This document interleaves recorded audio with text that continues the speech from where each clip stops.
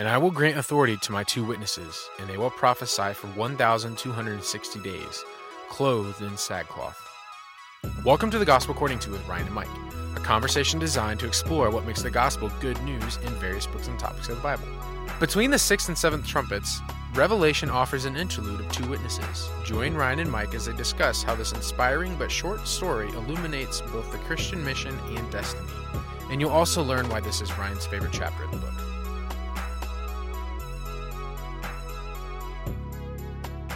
Okay, well, Mike, last time we started working through the cycle of the 7 trumpets and recognized that the 7 trumpets retell many of the events of the 7 seals working between the 2 comings of Christ. And yet now in the 7 trumpets, you see a greater emphasis on the judgment of God as told from the Egyptian plagues, both for the purpose of pouring judgment on those who have taken God's children hostage, the forces of darkness, but also for the purpose of redeeming. You know, there's this question back with one of the 5th seal of why wait? And you learn from the trumpets that God is seeking to delay his judgment, ultimately to bring about penitence. So as we've worked through the 7 trumpets, what we're going to do in this episode is work through this interlude at the end of chapter 10 into chapter 11. Now, I'll go ahead and say at the beginning of this episode, chapter 11 is my favorite chapter of the book of Revelation. So I have been looking forward to talking about this chapter. So let's do this. Let's first talk through the very end of chapter 10. What I'd like to do is then work through just the narrative of chapter 11, and then we're going to talk about some aspects of the Holy Spirit that we learn in chapter 11. So let me turn it over to you. Take us through chapter 10. Yeah. So we talked about this a little bit last time, but after the 6 trumpets, again, we get this interlude with the strong angel who comes down. I forgot to say, I think, last episode, that this is a reference, again, to Daniel 12. And at least resonance with Daniel 12. And so there's a strong angel there, and so it's very much in conversation with what's going on in Daniel. But what's particularly important is what this angel says. He stands on the sea and on the land, and he lifts up his right hand to heaven, and he swears by God, basically. But it doesn't just say he swears by God. He swears by him who lives forever and ever, the one who created the heavens and things in it, the earth and things in it, the sea and things in it. And this is what he says: there will be delay no longer. God has been delaying his judgment, Absolutely. But there is no more delay in terms of judgment and the full realization of his kingdom. So he says, in the days of the voice of the 7th angel, when he's about to sound, the mystery of God is finished, as he preached to his servants, the prophets. So we've with this arc of judgment and the lack of repentance and God's redemptive intention with judgment, we've started to be able to answer that question of, okay, why was there delay in the first place? But now we're going to start to see, okay, well, what are we to make of this delay? How are we to fill this delay? What does this mean for the people of God in the midst of this delay? And yeah, so I mean, if I could say it in another way, I think what you really learn from chapter 9, verse 20, down through 10, verse 7, is the purposes of God in the delay. What you see in chapter 10, 8, into chapter 11 is the purpose of Christians in the delay. Yeah. What we're going to learn is, what are we to be doing while this delay occurs? Yeah, or maybe I'd nuance that just a little bit. Both would fall into the heading of the purpose of God. This would be our vocation or role in the midst of that purpose. Yeah, much better said. Yeah, the work perhaps. Absolutely. Yeah. So then, okay, what is our role? What is our vocation? What is our calling? Here it says in verse 8, then the voice which I heard from heaven, again speaking with me, saying, go take the book which is open in the hand of the angel who stands on the sea and the land. So I went to the angel, telling him to give me the little book. And he said to me, take it and eat it. It will make your stomach bitter, but in your mouth it will be as sweet as honey. I took the little book out of the angel's hand and ate it, and in my mouth it was sweet as honey. When I had eaten it, my stomach was bitter, and they said to me, you must prophesy again concerning many peoples and nations and tongues and kings. So there's a lot of stuff in there that we immediately would think, that's weird, what's that have to do with anything? The eating of the book is drawing on the same thing that happened to Ezekiel when he was called to prophesy. Ezekiel 2 and 3, in the beginning of Ezekiel. And so there's some significance in that connection. But for our purposes and just what we're wanting to see from a big picture view of in Revelation, I want to just zoom in particularly on what's said in verse 11. They said to me, you must prophesy again concerning many peoples and nations and tongues and kings. In other words, keep preaching the gospel. Keep going out and announcing the kingdom of God in the midst of all this that's going on, right? God's delaying his judgment. The job for his prophets, his apostles, his people, proclaim the kingdom of God. Absolutely. And it's that then sets up this section in chapter 11, which is your favorite. So I'm not even going to go there. I'm going to just cue you up and let you go to town. And then thank you. If you ever take a breath, I may speak up, but otherwise. Well, there will be a breath of life that will be given. Haha. But what I think is so amazing about this chapter, Mike, is this is really, I think, a reminder to God's people. Why are we here? What is God at work within us doing? I think that Revelation 11 is as powerful of a telling of God's purpose for us in this life is almost any chapter in Scripture once you get the symbolism and see what's going on here. We've already talked in the book of Revelation how we are called to be rulers and priests, kings and priests. Yet you'll also note in chapter 10, verse 11, now John and I think other disciples are now called to be witnesses. Yeah. We talk of Jesus as the king, the priest, the prophet. We now are likewise commissioned as kings and priests and prophets. So what Revelation 11 is doing is really showing how does the church live out its mission of prophecy in this time of delay. War is going on. God is responding with judgment. God is sovereign. His kingdom will come, and we have full assurance of that. But in the meantime, this is the purpose of God for each of us as we live in this delay. Let me make one point of clarification, knowing that the different views about prophecy and what a prophet is. But just for clarification, you're using that in a broad and general sense, not in a specific sense of somebody who's supernaturally empowered to just blindly say things that are God's, right? Like, right. You're saying this is a person who is speaking God's word, who is proclaiming God's yes, word. I'm going to get into this in a second. Yeah. Okay. And I think it's interesting, Mike, and I'm glad you said this. Whenever I say that I am a prophet, I prefer you to call me Prophet Ryan for the rest of my life. I really prefer that title. We immediately think, right? Please, we yes. immediately think, okay, that must mean that I'm receiving personal revelation from God and I'm a prophet. Right. Yeah. Well, that's not exactly how prophets work in the Bible. Right, yeah. And I think what we need to recognize generally, and I'm glad you asked for this clarification, a prophet is one who speaks for God. That's right. Period. That is what a prophet is. A prophet is somebody who speaks for God. As you go throughout the Old Testament narratives, you do have the Elijahs and the Moseses that receive direct revelation and direct oracle from God, and they say that. But it's also interesting, especially as you go through 1st and 2nd Kings, you find this band of prophets that don't seem to be receiving personal revelation from the Lord. Rather, what they're doing is taking the oracles that have been spoken by others, whether it be Moses, whether it be Elijah, whether it be Elisha, etc. They're then taking these oracles and then speaking them to the people, speaking them to the rulers, speaking them to Israel and even to the Gentile nations. Yeah. So I think it is important to note, whenever we refer to ourselves as prophets, it doesn't mean that we've received individual oracles from God. Yeah. We could have received the oracles of God that have been given universally through Scripture. Yeah.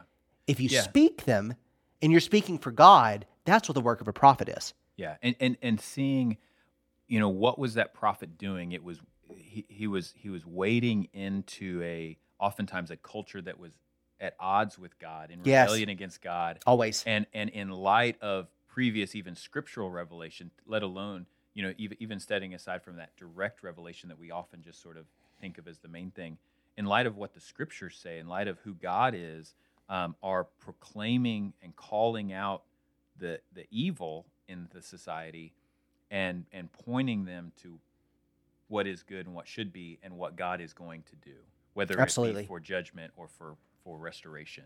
Exactly. And realizing that, like, yeah, that's not this special weird thing, but that ultimately is a vocation that every follower of God should have at some degree or another. Exactly. You know, let me tell the narrative of Revelation chapter 11. I'm not going to take the time to read through the whole chapter, but even though I would encourage everyone to listen to this chapter multiple times, it's so rich. What you see in Revelation chapter 11 is two witnesses that come forward and prophesy for 1,260 days. These two witnesses are called two olive trees and two lampstands. We'll get into the symbolism in a second.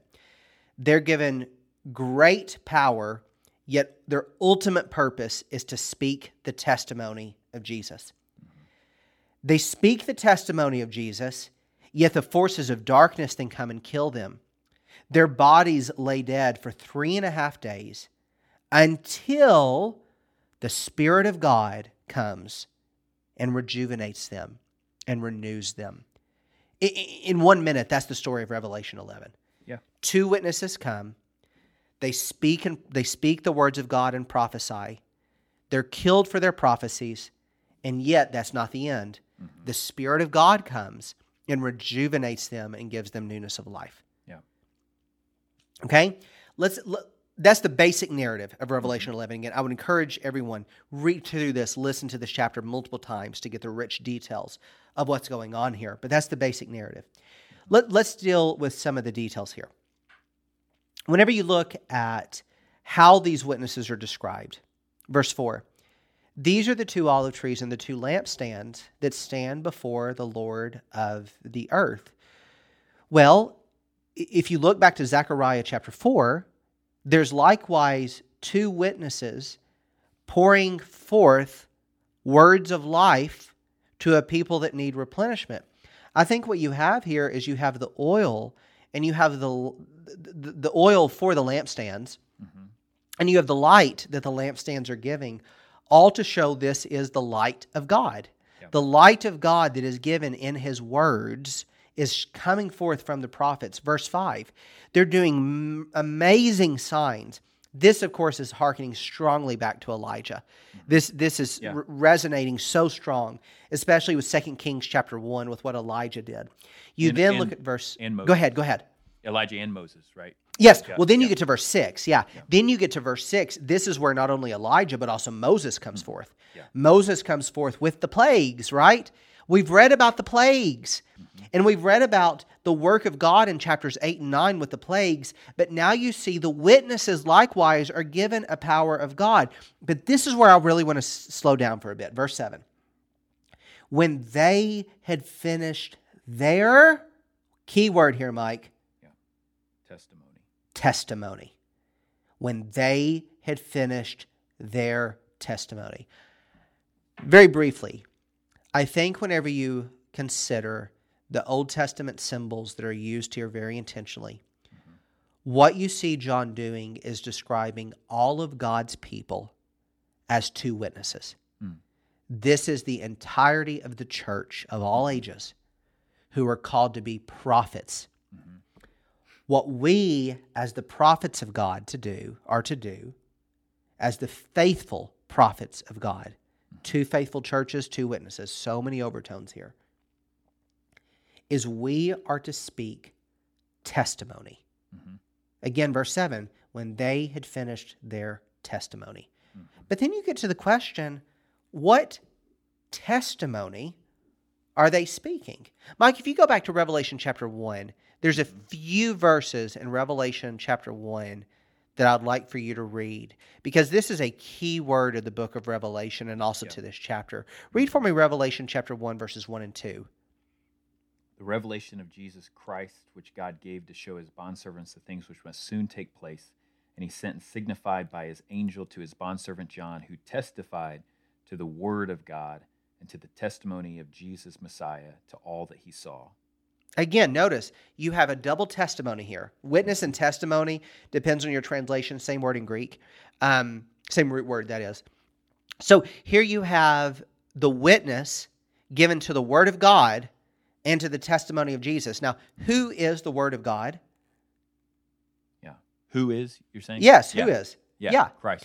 So again, let's go into the larger Johannine corpus here. In simpler terms, John's writings. John's writings. John's writings. Let's go into John. That sounded so esoteric. Okay, so when you look at, corpus. I love this chapter. Yeah. Whenever you look at the other writings of John, in John chapter 1, you have the Word of God, who is Jesus, right? Yeah. In Revelation 19, Jesus comes back. In verse 11, his name is the Word of God. Right. This is clearly talking about Jesus. 1 John. But then as you also work through all of the rest of the writings of John, in John chapter 5, you have 5 different witnesses that are given to the fact that Jesus is the Christ. Mm-hmm. If you work through 1 John 1, 1 John 5, Christians then are called to give witness and testimony. We're not eyewitnesses, we are ear witnesses of what Jesus has done. Mm-hmm. Take this through the rest of the Johannine corpus. Yeah. And this is what you see. This is what you see. Jesus is the Word of God. Mm-hmm. There have been witnesses to speak to the fact that He is the Messiah. The Old Testament scriptures speak to Him. The New Testament scriptures speak to Him. His works and His miracles speak to Him. The eyewitnesses speak to Him. John the Baptist spoke to Him. The voice of the Father spoke to Him. There are all of these witnesses of Jesus. What I do as a prophet is I speak the words of testimony that Jesus is the Christ. Mm-hmm.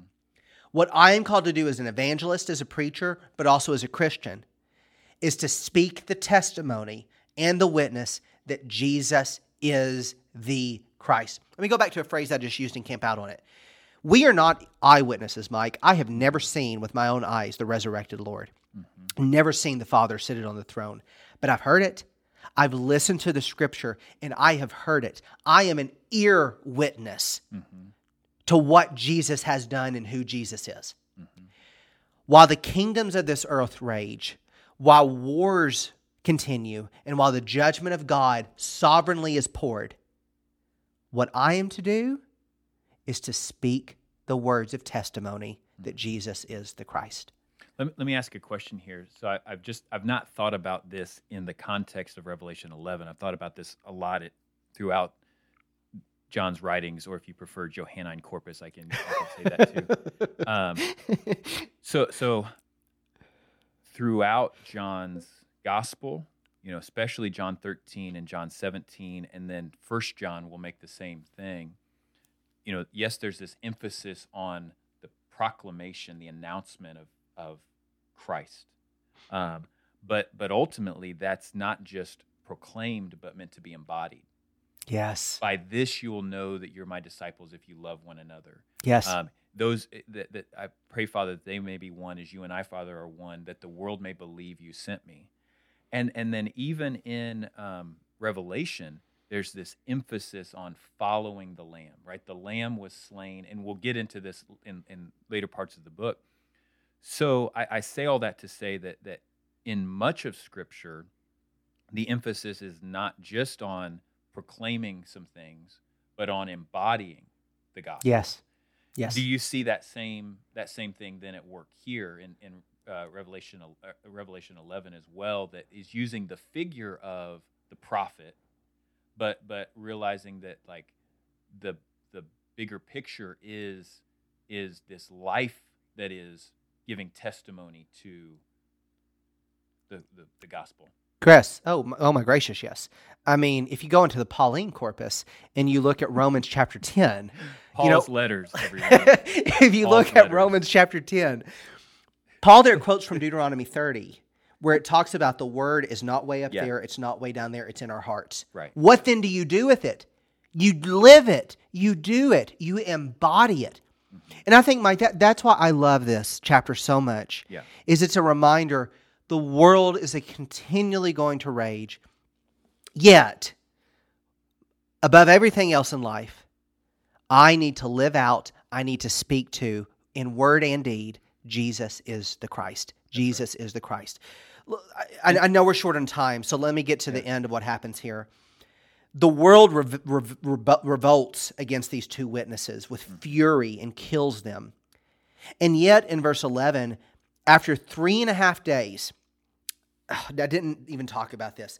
The symbol there of 3.5 comes from Daniel chapter 7 through 12, showing an incomplete time. It's half of 7. It's 42 months. It's time and a half. Yeah. It's incomplete. It's not yet 7. It's an incomplete half time. Yeah.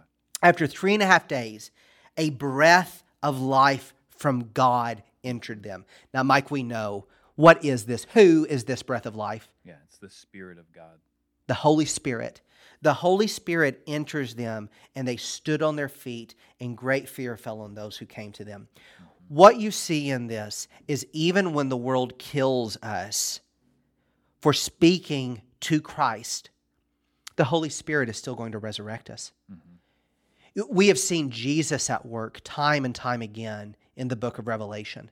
But we, as God's people, need to rest assured the Spirit is at work in us.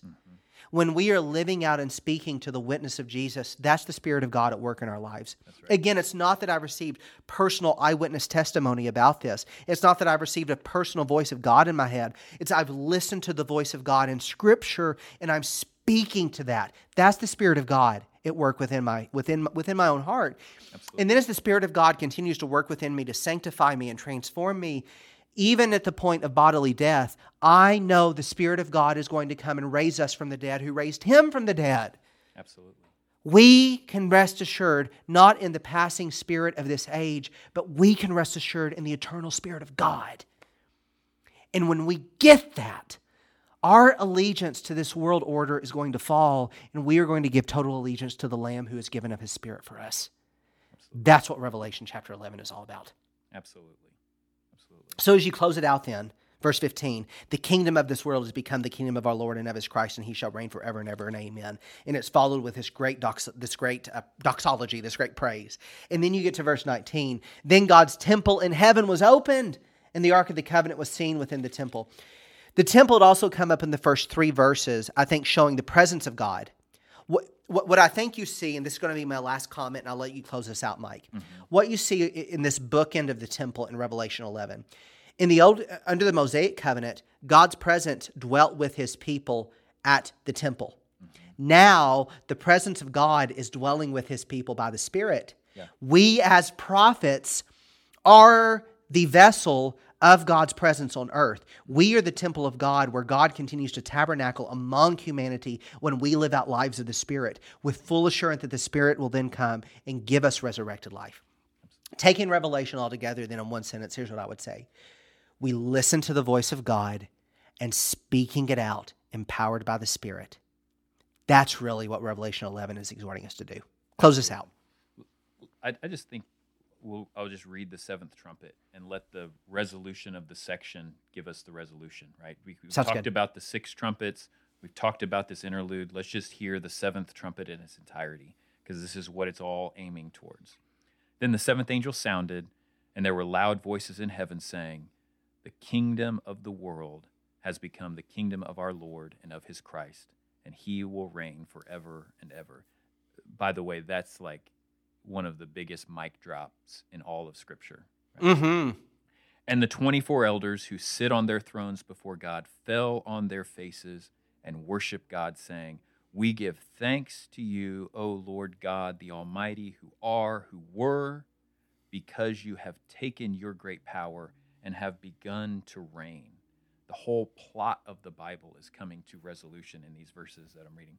"And the nations were enraged, and your wrath came, and the time came for the dead to be judged, and to reward your bondservants, the prophets and the saints, and those who fear your name, the small and the great, and to destroy those who destroy the earth. And the temple of God, which is in heaven, was opened, and the ark of His covenant appeared in His temple, and there were flashes of lightning and sounds and peals of thunder and an earthquake and a great hailstorm." Thanks for listening to the Gospel According to podcast. If you have any questions about what you heard today, please send us a voice message. We would really love to hear from you. Next time, on the surface, Revelation 12 tells of a nightmarish conflict between a dragon, a woman, and a child. Underneath is an inspiring message of the victory of God. In this episode, Ryan and Mike will first explore the story of Revelation 12 and then explain how the message gives hope of victory. Don't miss an episode by subscribing wherever you get your podcasts and follow us on social media. Until next time, and for all time, your God reigns.